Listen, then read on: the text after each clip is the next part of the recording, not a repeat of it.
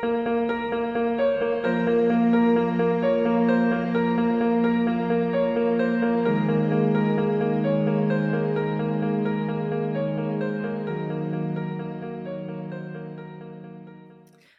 everyone, and welcome back to another episode of What the Forensics. My name is Rebecca, and I'm joined here again today by the lovely Journey and Nicole.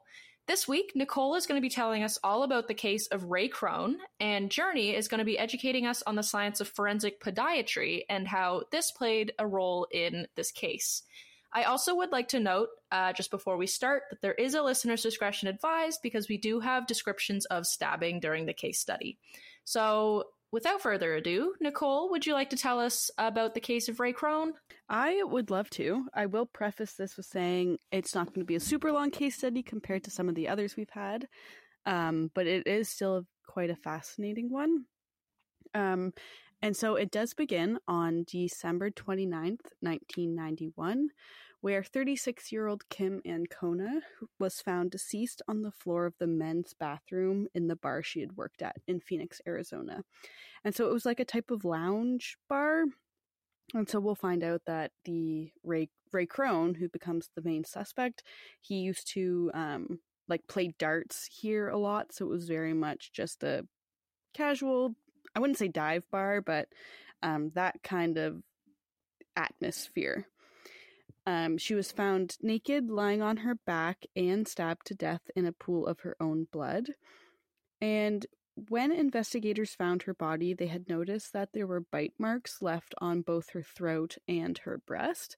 And this became the main source of evidence used in the trial. But aside from these marks, very little actually existed in terms of physical evidence at the crime scene. So this meant that there were no semen samples to gather from. There were no physical pieces of evidence that could be collected and tested. None of this. But however, they did collect saliva samples. They swabbed the bite marks to try and get samples from there. And they did take samples of the blood that was found on the floor and among other places in the scene. That being said, though, there were a pair of footprints left behind in the blood. So I guess it was a trail leaving her body outside, out to the door. There were these footprints, and they were later identified as coming from a pair of Converse shoes, and they were estimated to be a men's size 10 to 10 and a half, So I don't know if you guys own Converse, but they have quite a distinct sole pattern underneath that are kind of unique to Converse, so it was quite easy for them to identify that. But once all this evidence was found, testing was run on the blood, and this came back as matching the victim, so matching Kim Ancona's. And then the saliva samples were said to they had, quote, came from someone with the most common blood type, end quote. So it didn't really specify much further into who could have been this contributor of this saliva sample, and it left quite a large window open. Yeah, that's a very broad Yeah. Yeah, sorry. No, that's just very broad. Okay, the most common blood type. Thank you. You didn't narrow that down at all. Yeah, and I think it was our what episode did we do? It wasn't the serology one. We did an episode about secretors and stuff like that. And so sure, it helps that it's the most common blood type, but the amount of people that are in that common blood type pool is massive. Yeah. So anyways, that's there, doesn't really help out the case in any sense. And once evidence was collected, a friend of the victims, so a friend of Ancona's, had told investigators that a regular customer, Ray Krone, he was supposed to help her close up the bar the night before her death. So once they found this out, he kind of became their main suspect in the case. And they soon found out that he was a regular at this lounge bar space where Kim worked. They were frequently seen together, so they were acquainted with each other. He was a regular, she worked there often, they knew each other. And I guess a week prior to her death, Ray had driven her to a Christmas party. So it wasn't as if they were strangers, but they weren't also like the bestest of friends. So this kind of set some alarm bells off for investigators. But as they did some more questioning, the night of the murder, Ray's roommate had told the police, though, that Ray Krone had been home and in bed by 10 p.m. And this statement corroborates with the statement Ray had given to the police. And I know at this point it's kind of like a he said, she said. Maybe the roommate's working with Ray, but I don't know. It just seems pretty compelling that he wasn't there that night. And because of the bite mark evidence found, investigators had then gone to Krone and asked him to bite into a piece of styrofoam to provide an impression. And so they later took this bite, the styrofoam bite, and compared it to the bites left on Ancona's body. I recommend listeners go listen to our bite mark analysis episode if you haven't heard that one yet. We talk a lot about why this is not a great form of forensic science, especially using styrofoam. But anywho, it's 1991. They don't really know better at this point. But a search warrant was then obtained for Ray's residence. And while they were there, they did recover 4 pairs of athletic shoes, and they were similar to the ones that had left the footprints at the scene, but none of the 4 were the Converse brand, so they didn't match, air quotes around that word, which I find interesting.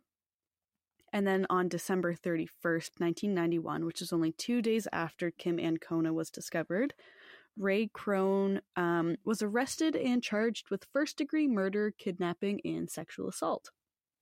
So it was only arrested because of that they found the athletic shoes and the bite mark evidence? Mm-hmm. And they had a statement saying that he was supposed to help her close the restaurant or the bar that night she died.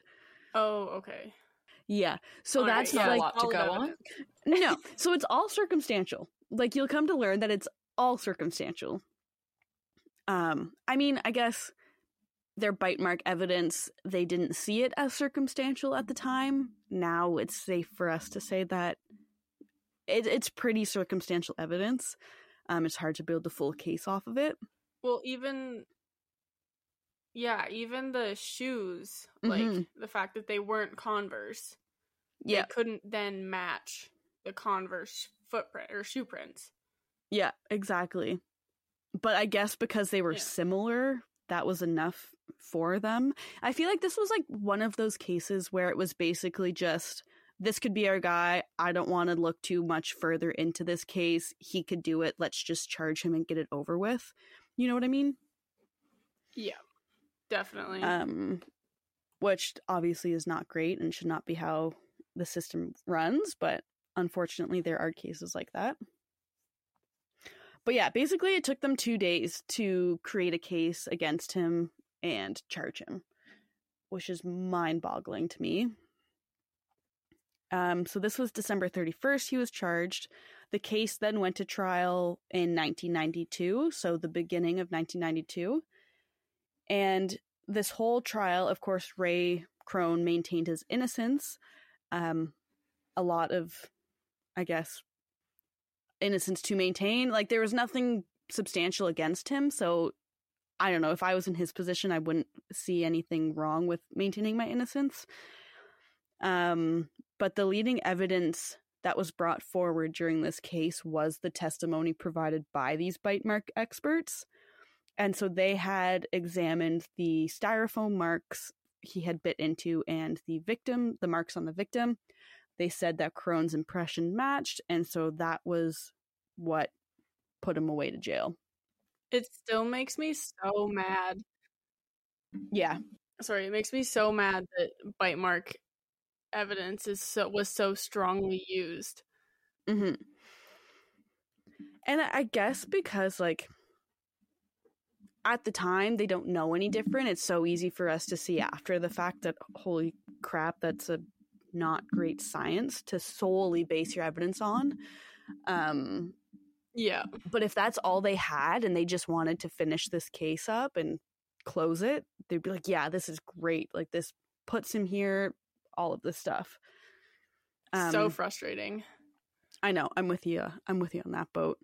And even though they had this podiatry evidence about his, like, the sole of his foot and the converse kind of sole, none of the evidence and information had actually been submitted into trial.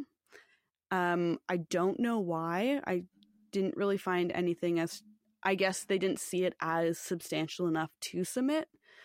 But yeah, Krone was convicted largely on circumstantial evidence, and those testimonies provided by the bite mark analysis experts were what convicted him. And he ended up being convicted on the murder and kidnapping charges. So they ended up dropping the sexual assault charge.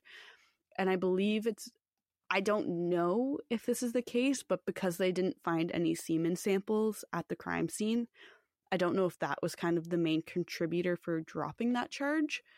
But it was just the first degree murder and kidnapping that he ended up being convicted for. And this conviction resulted in a sentence to death, in addition to a consecutive 21-year term of imprisonment. I am very frustrated by this because it's hard for me to understand how they can sentence someone to death when the evidence is very circumstantial. Like, there's no hard evidence proving it's him. So I find it quite interesting that they sentenced him to that. But he spent 4 years, right? Yeah. He ended up spending 4 years on death row too. And by 1996, he appealed his conviction. And his conviction did end up being overturned due to legal technicalities. So I guess the prosecutors in the initial 92 trial didn't disclose exculpatory evidence regarding the bite mark analysis. And so exculpatory, basically, this just means they had evidence from other bite mark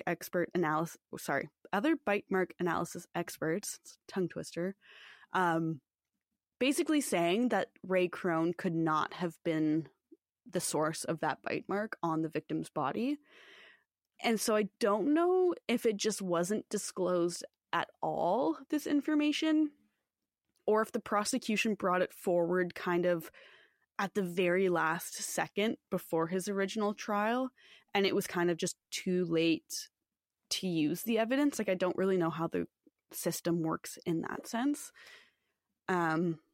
I don't understand how they can get away with not disclosing that evidence. Yeah, that's where I'm kind of confused too, because if there's, like, especially not even the fact that you're not disclosing it, but who can you be as a person to know that there's evidence saying this guy didn't do it, to then proceed and go forward to convict him to death, like, and he gets a death sentence, so yeah, how do you sleep at night knowing that? Just a lot of questions surrounding that in my mind.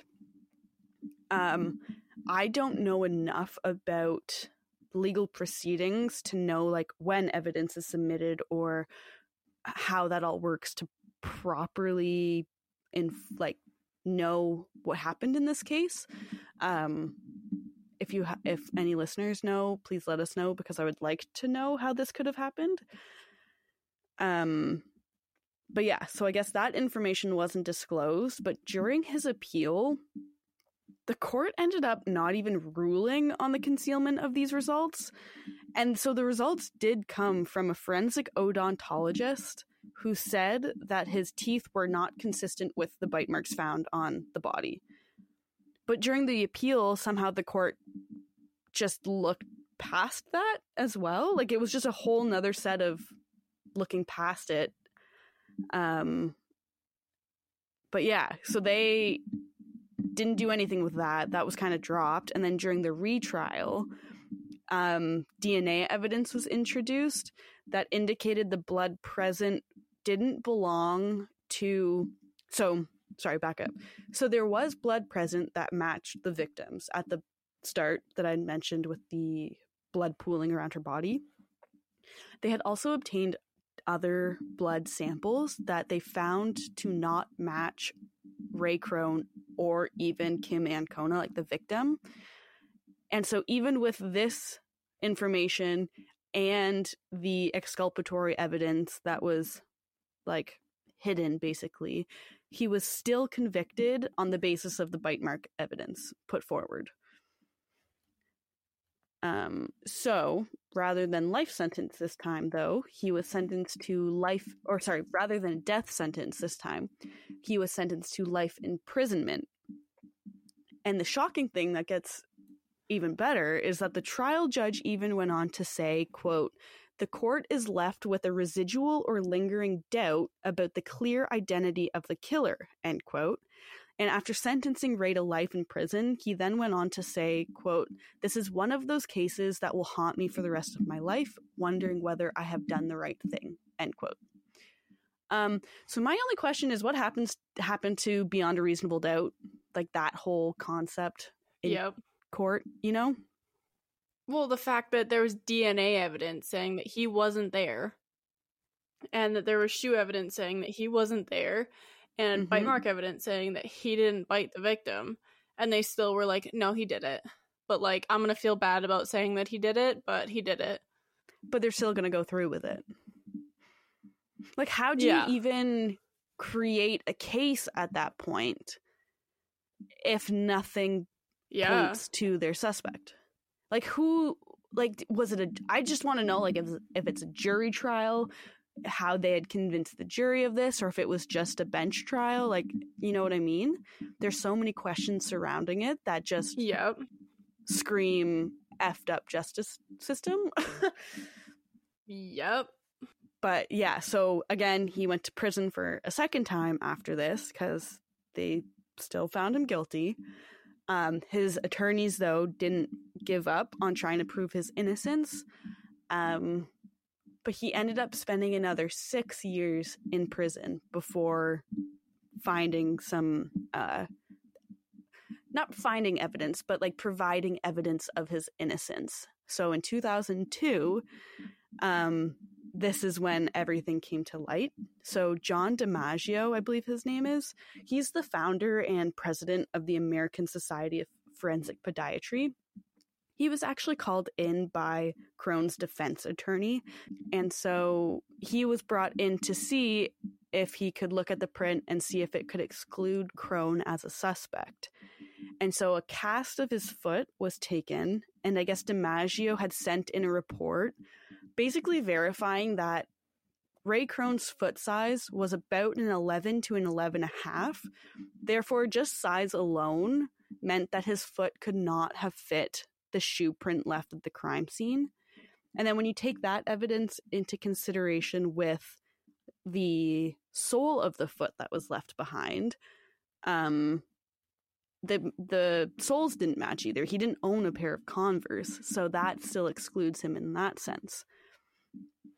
So on top of this podiatry evidence, on April 4th, 2002, DNA tests were conducted on the saliva and blood samples collected from the crime scene back in 1991. And these results, I guess obviously they didn't have the DNA testing, like a good enough DNA testing at the time. So in 2002, they were able to redo some of these tests. But the results excluded Krone as the source. And not only did it exclude him as the source of DNA, it also connected a man named Kenneth Phillips to the crime. So the forensic... do you know how they were able to connect it to Kenneth Phillips? He had a prior, so he was already in the system. And so his DNA was already on file. So they were able to connect it to Kenneth Phillips, I guess due to his prior. At least that's what I assume. They didn't say it. That's my assumption. So the forensic podiatry evidence helped build their case, and it played a really supportive role in addition to that DNA evidence. And it was I would say mainly the DNA evidence because it is more scientifically accurate than podiatry, but in conjunction with each other, that evidence did exonerate Krone as the killer, and they ended up leading, like, they were ending, wow, English is so hard. They ended up able to find the real killer after exonerating him. At the time of Kim Ancona's murder, Phillips, who was the actual perpetrator, he lived about half a kilometer away from the lounge. And at the time, too, he was on probation because he had broken into a neighbor's apartment and just began choking her out and threatening to kill her. And somehow he never made it onto the police radar for a possible suspect, which is a little baffling to me because if there's a man with a prior this close, why would you not, like, why would you go after someone who had no previous criminal record? He was like, and the thing with Ray Krone too was he had no previous criminal record. He was honorably discharged from the military, and he had a steady postal service job of 7 years. So, like, if you see that, that's not really screaming. So he didn't fit. Yeah. Yeah. Very much not the profile of a killer, really. Yeah, it doesn't scream, hey, I'm going to kill a server in the bar bathroom and then just carry on with my life. And yet this didn't faze the police at all. They were like, yeah, this is definitely our guy. Which is frustrating. That's so frustrating. Heck. Yeah. And so 20 days after Ancona's murder too, Phillips was accused of sexually assaulting and choking a 7-year-old girl and was imprisoned because of this.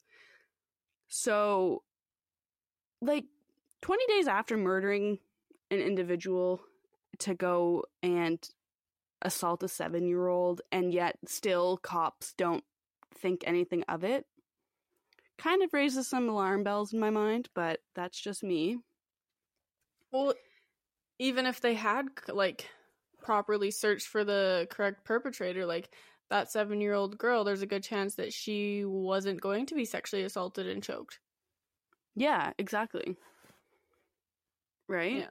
And so that is to say, though, I don't know when he sexually assaulted and choked the 7-year-old. I don't know if it was prior to the 20 days or if it took them 20 days to solve that case.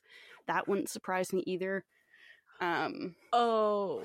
You know what I mean? Like, he was... Okay. Like, that's when he was... Right. I guess, no, I thought the way you said it sounded like he had done that 20 days after.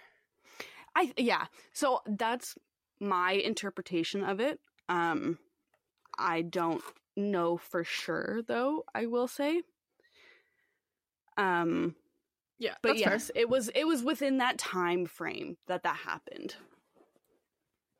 And surprisingly, after obtaining those DNA results on, what was it, April 4th, 4 days later, Ray Krone was a free man.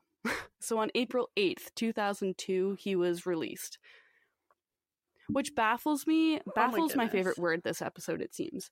But it shocks me because it took them 10 years to try and, like, back up their theory that Ray Krone did it. But in a matter of 4 days, he was shown to be innocent and released. And I don't know, that just doesn't sit, like, crazy. That just doesn't make sense in my mind. No, like, if it takes that long to prove they're guilty, but that short of a time to prove their innocence, like, I think they should have known which one was the right answer. Yeah, definitely. Yeah. No, I agree. And in addition to even this happening and him being free in 4 days, the county attorney who, like, had sent him to jail kind of the first time, he still defended his decision against Ray, saying that there was, quote, strong circumstantial evidence, end quote, of his guilt. So I think he's just not good at his job, because if it's strong circumstantial, it's circumstantial. Like, there's nothing to it. It's just word of mouth.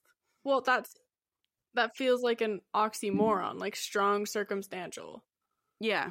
Like, those words don't go together. Yeah. No, I agree.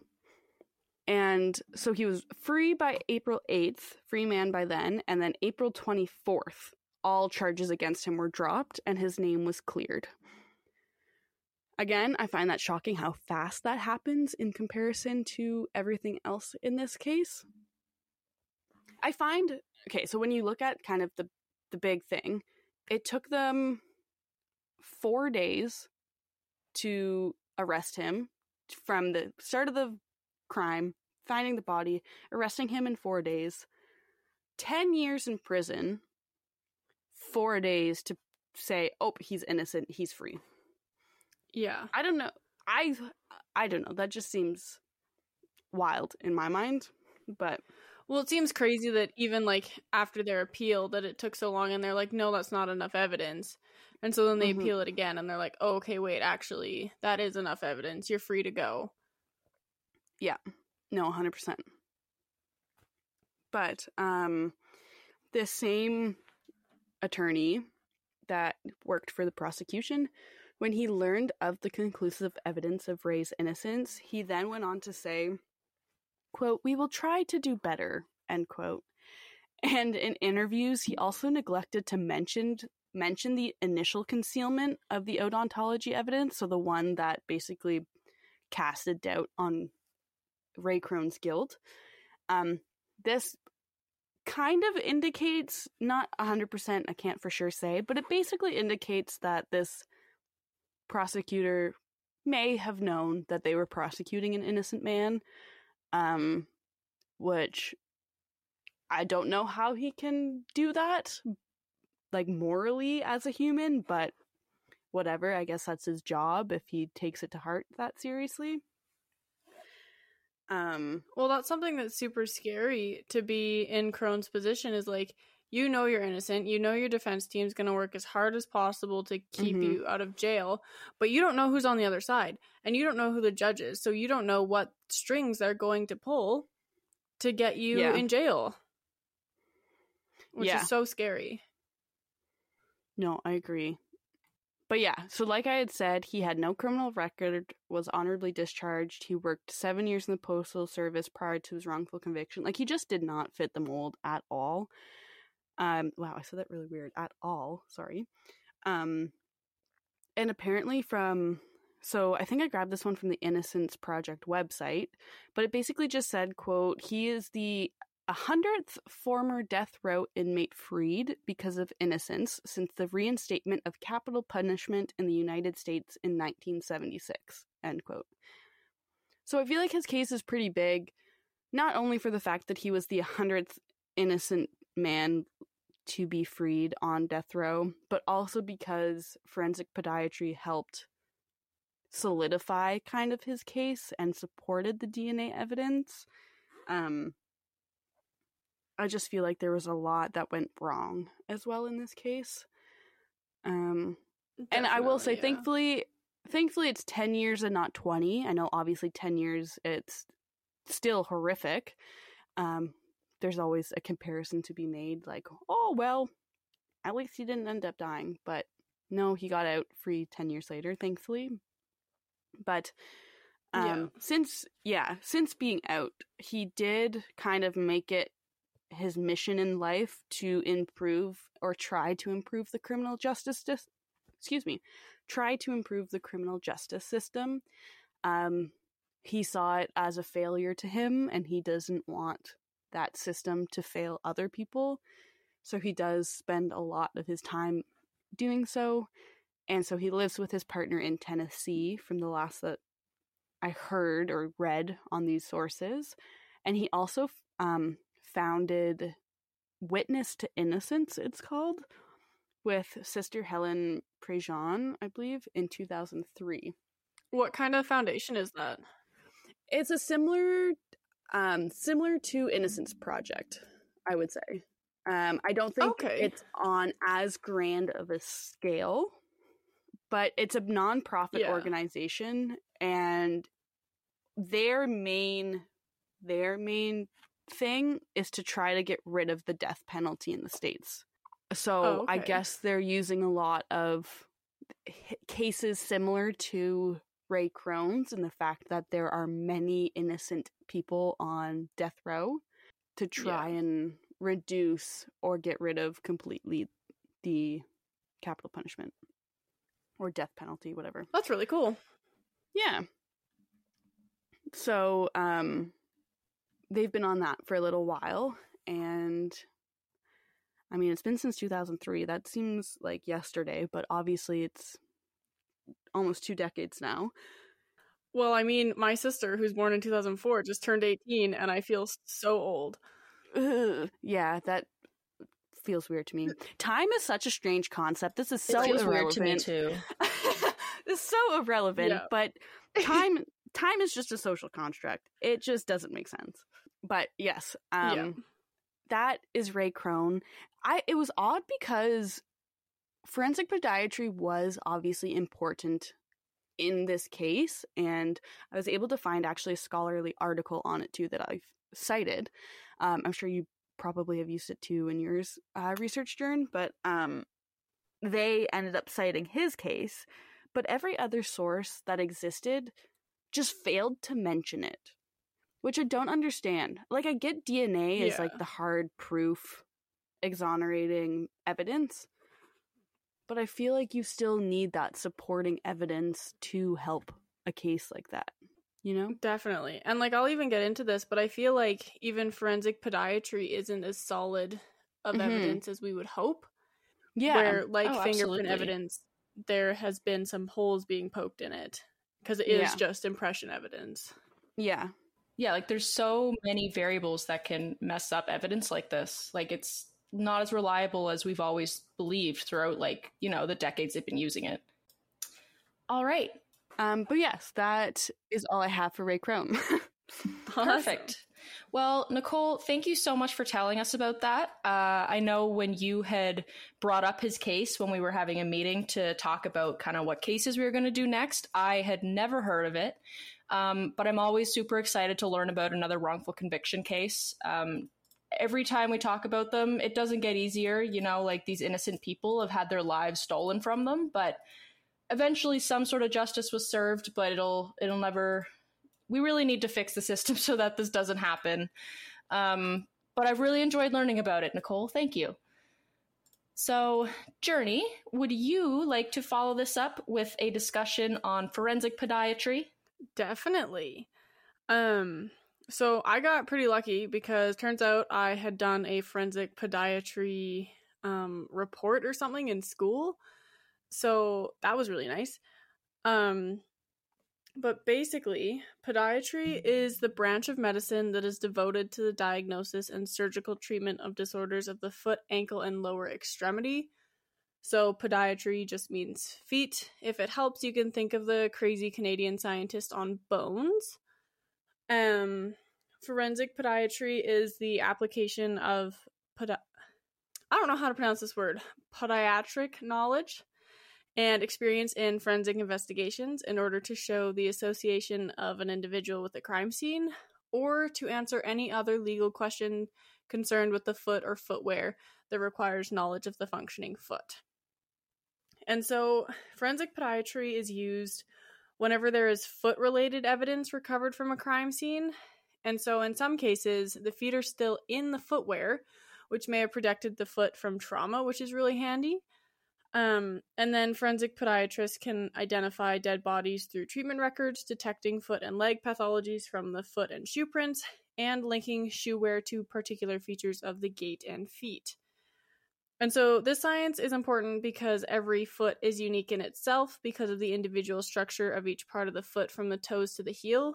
So again, kind of like fingerprint evidence, you have your individual fingerprint ridges and each hand is kind of individual. So forensic podiatry can be traced back to 1862 when a woman's footprint placed her at the scene of a murder, and then she was convicted. I couldn't find any more information on that case, but it sounds kind of interesting. And then the 1970s were kind of when forensic podiatry was introduced to investigations with the help of Dr. Norman Gunn. And so Dr. Norman Gunn was a Canadian podiatrist who pioneered a lot of advancements in forensic podiatry, and he was actually the first person to develop a method for footprint analysis. And this kind of leads us more into what a forensic podiatrist does. And so there are 4 main areas of practice, which include identification, bare footprint analysis, forensic gait analysis, and footwear analysis and identification. So a lot of the information that a forensic podiatrist deals with is just with like the actual footprint and less so with the shoe print. Shoe print analysis kind of ties more into like the tire tread analysis. Those are often compared to each other. But I'm going to talk a little bit about all of them just so you guys get a nice, well-rounded scope of information. And so for identification, each foot is unique, and left and right feet show variations that can be discerned by the naked eye, apparently. And they can estimate stature, sex, age, I said sex already, ancestry, and body weight. So you might be able to guess, but the techniques they use to estimate these are very questionable. So I'm not going to talk about them too much. But the kind of premise is that there's a lot of variation in people's feet, so that's how we can identify them. But again, it hasn't been tested or proven. And then we have bare footprint analysis. So this is based on the foundational knowledge and understanding of the anatomy of the foot and how movement may affect footprints and the difference between static and dynamic impressions, which would just be if the person was standing still when the footprint was left or if they were moving. And so to do this, a footprint is comprised of 4 regions: the toe region, the ball region, the arch, and the heel. And all of these regions of the footprint present individualistic characteristics. And there are 6 methods to analyze bare footprints that I'm going to talk about later on because they're very interesting. And then in order to study and analyze footprints, you really have to take a footprint sequence, which is just the collection of numerous footprints from one person during their normal gait sequence, so that you can kind of gauge how they move and how their footprints are affected by their movement. And then we have forensic gait analysis. This is a huge one. This one's relatively newer, but it's very popular. And so with that, the identification of a person by their gait or by features of their gait, usually from CCTV footage and comparison to footage of a known individual. And so the characteristics of a human walking are enough to identify the person at a distance, either alone or just in a group of people. This is, I mean, it's on topic, but I just think it's so interesting, like how most everything about a human is like somewhat unique to them, like even their gait. Like I know, it's really cool. Yeah, and especially like looking at The Sims, for example, like there's like 6 kinds of gait you can use, and obviously like they did the best they could, but humans are just so hard to imitate. We're all so unique.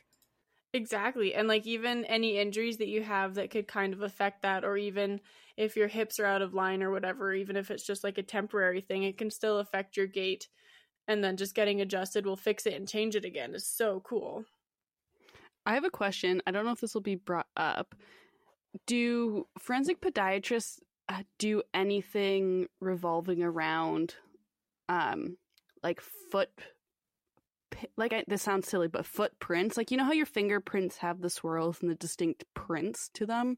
Do they ever focus on like the palm or the ball and the toe prints? A little bit. There hasn't been enough research to identify solely on just the prints. That was a good one. But there has been some. Thank you so much. There has been some. They just can't. It's not as well researched as fingerprints. Okay, that makes sense. I think I do talk about it a little bit later. All right. So forensic gait analysis was first used in July of 2000 in the identification of a jewelry thief. Basically, he was just caught on CCTV camera and they were able to match his gait to him. And obviously, gait analysis has gotten much easier to do since the invention of CCTVs because they now have footage from so many places to analyze and compare gaits to.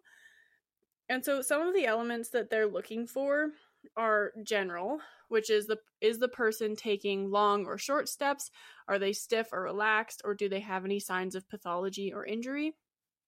They look at the foot and ankle joints. Is there outward rotation, inversion, which is the foot tilted towards the midline, or is it tilted towards or away from the midline, which is eversion, and the degree of push off at the toe, so kind of how you like propel yourself forward. I don't know if you guys can visualize that. And then they look at the knee. They examine, is it varus? So are the knees farther apart when the feet are side by side? Or are they valgus, which is the knees touch and feet are far apart? And if there's any knee flexion during the stance. And then they look at the hip and pelvis region. Is there any abduction or adduction, rotation, tilt? How does that affect their gait? And so then these elements are paired with upper body assessments such as positioning of the shoulder, neck, and head. So they do look at the whole body for forensic gait analysis, but focus mainly on how they're walking. And then lastly, we have footwear analysis and identification. This one applies mostly to this case. Forensic podiatrists are involved with examination of footwear in a forensic context when a suspect has been identified. So this practice involves the analysis, comparison, and evaluation of wear patterns and the external and internal components of the shoe. And so the identification involving footwear is the most common job for forensic podiatrists. Oh, I think I said earlier that forensic gait analysis was, so I guess I got that wrong. But now I'm going to talk a little bit more about the 6 methods to analyze the bare feet, and I'll start with the Norman Gunn method. And so this method was developed, obviously, by Norman Gunn in the 1970s. And for this method, 6 lines are drawn on an acetate sheet that is placed over the footprint. And for those of you who might not know or be able to visualize, an acetate sheet is basically just a clear piece of paper, pretty much. And so 5 of the lines are drawn from the tip of the toes to the farthest point of the heel, called the turnion. And then the 6th line measures across the widest part of the ball of the foot. And so then, depending on the footprint evidence, there are additional measurements that can be taken called the extended gun method. And so this method is used for partial footprints where there is no heel evidence. And so it just revolves around the measurement of the ball of the foot to get any estimates of length and width from the foot. And then from those measurements, they're able to determine how tall the person is, what sex they are, how old they are in theory, etc. And so then the second is the optical center method.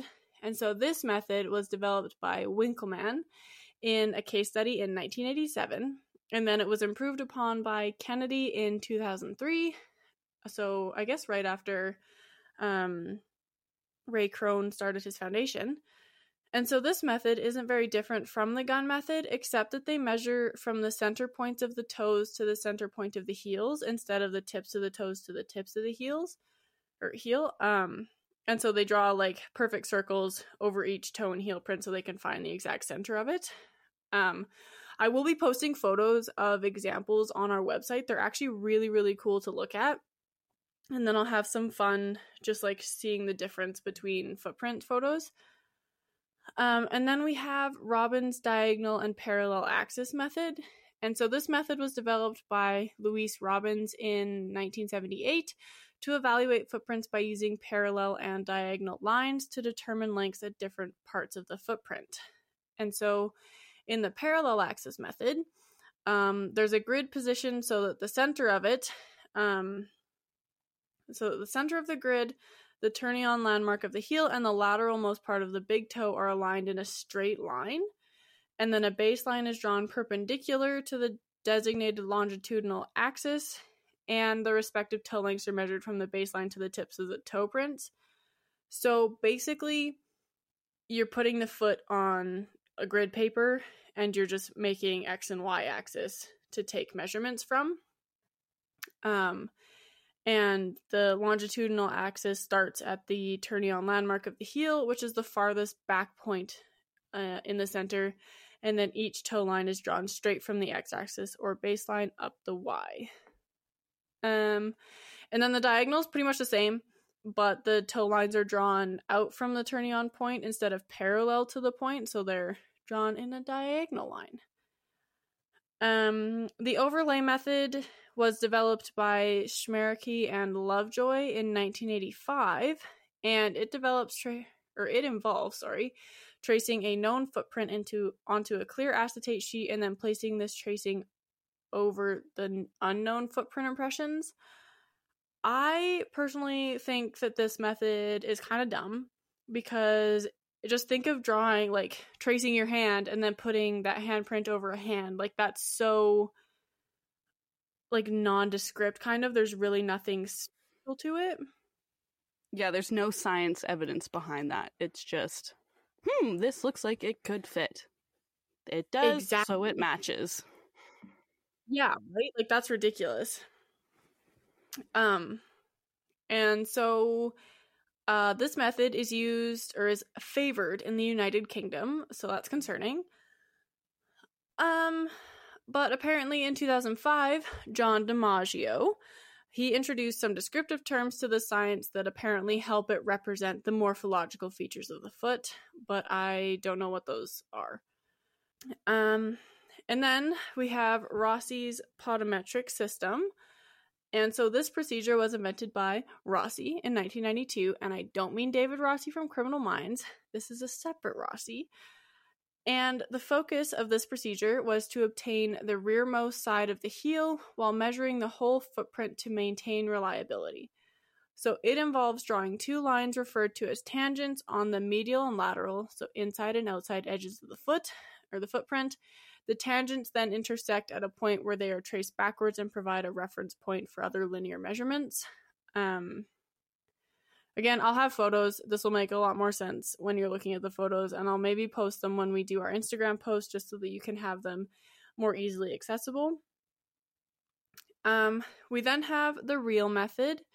So this method was developed by Sarah Reel in 2012, and it's a fairly recent method, and it's thought to be the most valid and reliable form of footprint analysis because it involves technology. So the footprints are scanned so that they can be digitized and then measurements can be taken, and a central axis is drawn down the middle of the foot with inner and outer tangent lines.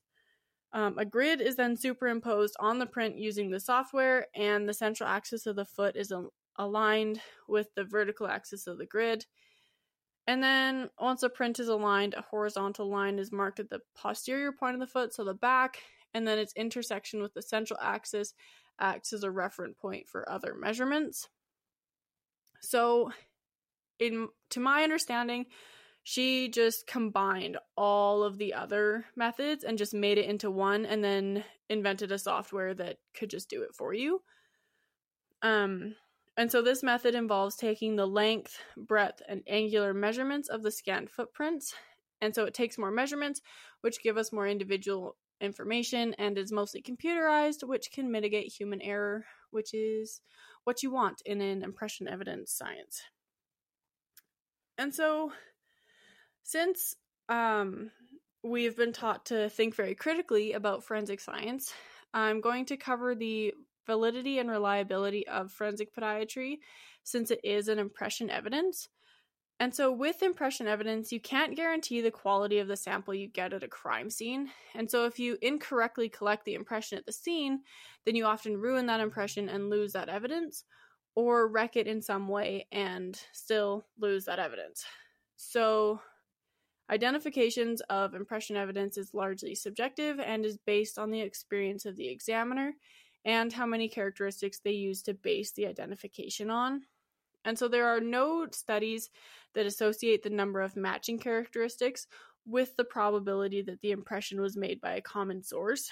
And often each laboratory will have their own number of characteristics used, like with fingerprint evidence. And I think bite mark evidence, where one lab will only need 7 points of similarity, whereas another lab will use 21. So there's just no way to make sure that they are using the same number. And so this causes issues because a footprint might match someone in one lab, but not in another due to their points of comparison. And so experts in impression evidence often argue that they accumulate a sense of these probabilities through experience, which may be true. However, it's very difficult to then avoid biases in experience-based judgments. And so then the main scientific basis for impression evidence is that mass-produced items pick up features of wear that individualize them over time. So like on those Converse shoes, they would have been able to see some wear that was individual to those shoes. But if the perpetrator continued to wear those shoes after committing that crime, then there will be other features of wear that won't match that shoe print. And so with that, it just kind of makes it a little bit messier because you need to catch that person at that time to be able to match the wear exactly. And even then, it's still so subjective. But like Nicole asked, with footprints, examiners more so depend on friction ridges and individualize that way. And so your footprint is unique to you, and apparently no one will have the same friction ridge pattern as you in theory. But again, it's extremely difficult for a crime scene technician to get a perfect or even partial footprint that shows friction ridges because a lot of the time people are wearing shoes while they are committing crimes. And therefore, like all impression evidence, the analysis is largely subjective and should be supported by other physical evidence, which was the case in this case. The impression evidence was used to exonerate Ray Krone, but it was also supporting stronger DNA evidence, which was or holds more scientific basis. And that's pretty much all I have for forensic podiatry. If anyone has any questions, feel free to reach out. I find it so fascinating how much you can learn just from a foot. And so I apologize if this was really boring, but those methods were so cool. Even though they are impression evidence, and that's a little tricky, but very neat what we can get knowledge from. I have some questions. I'm sorry if my audio is still a bit laggy, but do you think, I don't know if you guys have orthotics or like when orthotics are made, like do you think forensic podiatrists could go to these orthopedic centers? It's an orthopedic center, right? They could go to these centers, find their orthotics used, and help them in that case to try and match like their gait, footprint, and like weight distribution on a print like that. I don't know if that makes sense. Probably, but I feel like with the orthotics, they would still have some wear with them that would also be individual, so they might not be... Like, you'd have to have the actual orthotic. Yeah, sorry. I mean, like, going into... Because they need to take that print, basically, to see what your gait's like to form the orthotic to your foot. So they'd have on file, I would think, I don't know, I don't work with orthotics, but they would have that footprint on file and the weight distribution on all of the things around that. Like... I don't know what I'm trying to say. I guess, like, could there be a database? Be really cool. I really hope that they do that. I know, I understand. Yeah. Yeah, I understand what you're trying to say, but that would be really, really cool and a really good tool for forensic podiatrists to kind of utilize. Mm-hmm. But it kind of crosses the same ethical boundaries as the forensic genealogy, where you're going there to get orthotics fit. You're not expecting to be used in a criminal case, I guess. And that would be kind of... weird to disclose that. You're like, I just need orthotics, and they're like, okay, but if you kill someone, we have to hand this over. Yeah, I feel like that needs to be the disclaimer on everything now, though. Like, no matter what you do. Yeah, 100%. Well, because even the CCTVs, like, okay, if you commit a crime, we're gonna look at that and analyze it. Like, you're kind of consenting to being on TV. Yeah, what a wild world we live in. My other question, very crazy. Like unrelated, but kind of related, because you had said, for the most part, people obviously are wearing shoes when committing crimes. Hypothetically, this is like super not important, but if we had the technology that we had now, do you think we would solve a lot more crimes from the past that where like shoes just weren't worn as frequently? Hypothetically. Like this has no basis for anything, just my own curiosity. But like, you know what? I feel shoes... like... Sorry, go ahead. Yeah, I feel like you could, because your feet would be... I feel like they'd have to be like sweaty enough to actually leave. Like, I don't know if your feet are as oily as your hands. Mm-hmm. I would assume that they are. Yeah. But because it's the floor, it's probably going to get like... It's easier to get ruined. Mm-hmm. But yeah, I feel like if you step in something and you leave a footprint, I feel like you would be able to solve some if they weren't wearing shoes. And I feel like if you're not wearing shoes, then your feet are going to be really dirty. So it might help or it might hinder it. I don't know. Because I know there's cases too where like people are in their own homes and it's a domestic thing and they end up like just being in their PJs and barefoot and they kill people. Like obviously they're still caught for the most part in that sense, but like they would be barefoot in those situations. So like, could they use that to kind of help further where we are now with that evidence? I don't know. Just my brain going in overdrive, you know?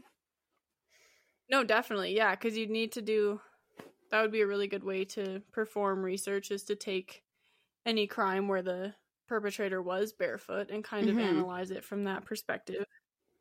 But it's so hard to keep the ground, like, not contaminated, I guess is the word I'm looking for. Yeah. Because the people, like, police officers have to walk in, and they do not think about the fact that, I might be walking on evidence. Mm-hmm. They're just like, get to the body, which... That's obviously not a bad thing to do, but it is annoying from a forensic science perspective, where you're like, hey, you just contaminated an entire crime scene and got rid of an entire form of forensic evidence. Another thing related to that, unrelated to podiatry, but when we did the mock crime scenes in the forensics class this past year, that was like the main thing too, because I honestly would never have thought of it, but the students, like, they opened the door and a lot of them just walked in. Like, they wanted to see the scene, but really the crime scene starts at the door. So you have to open the door, you have to photograph everything, get your booties on, make sure everything on the ground is okay before even getting to where you need to go. And that just sometimes is too, like, you don't think about that. There's other things to be thinking about at that time. Exactly. Well, even I wouldn't have even thought of that until I went to the Forensic Science Center in Calgary, and the guy there had talked to me about a case and how there were so many police officers in and out and firemen in and out, and they were just kicking around evidence and walking all over any potential footprints. He's an impression evidence expert, I guess. He specializes in tire tread evidence, and so he was like really shocked that there were so many people that did that, and I was like, that wouldn't have even crossed my mind until now. But yeah, I'm gonna put those footprint photos on our website because they're really, really neat. There's a couple where like even just the shape of your toes and the way they're aligned like show so many cool things, and like extra toes obviously are very informative. But do you want to know too useless information that my brain stores that I've just recently learned about that? So our toes, the way again, online information, it could be totally wrong, but I love to believe what I see online. But our shoes nowadays, the toes are so narrow and our feet aren't meant to be confined like that in a lot of the shoes that we wear. So our foot shape has changed to accommodate to that. You know what I mean? So like even our shoe, like our footprint and shoe print now would be different than say 100, 150 years ago because of the changes in shoe style. Because your big toe is supposed to be... And definitely, like, especially with those super pointy high heels. Like your toes aren't meant to crumple in on each other. They're meant to be dramatically spread out to give you that balance and space, right? That's so crazy. Yeah, that would ultimately impact gait and walking and like weight distribution, which would ultimately then impact... Definitely. You know? Isn't that wild? That's so cool. crazy. Yeah, I didn't know that, but that makes sense. Again, I don't know the validity behind it. Well, even like the daughter of a chiropractor, like, we'll be walking around and dad will be watching someone walk and he's like, oh, like their one hip is stuck, like they need to get that adjusted because it's affecting this and this or whatever. And it's crazy, like they could be having problems with ankle mobility, but it's because their lumbar vertebrae are out of whack and it's affecting their entire leg. That's so crazy to me. So cool. Right? It's so neat. I feel like that would be one of the main things so that's all I have.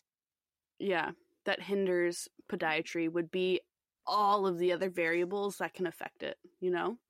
But that's not to say, like, every other and how science easy it isn't would be affected. to fix that. Yeah, exactly. Yeah.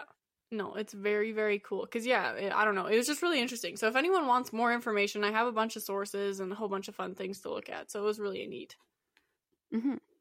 Well, thank you. Yeah, that was really interesting. We didn't learn a lot about podiatry when we were going through like our certificate program. So learning about all this, and I mean, I know you mentioned you had a project on that, which is super helpful, but yeah, I learned a lot today. Thank you, both of you, for teaching me about these two subjects that I didn't know much about.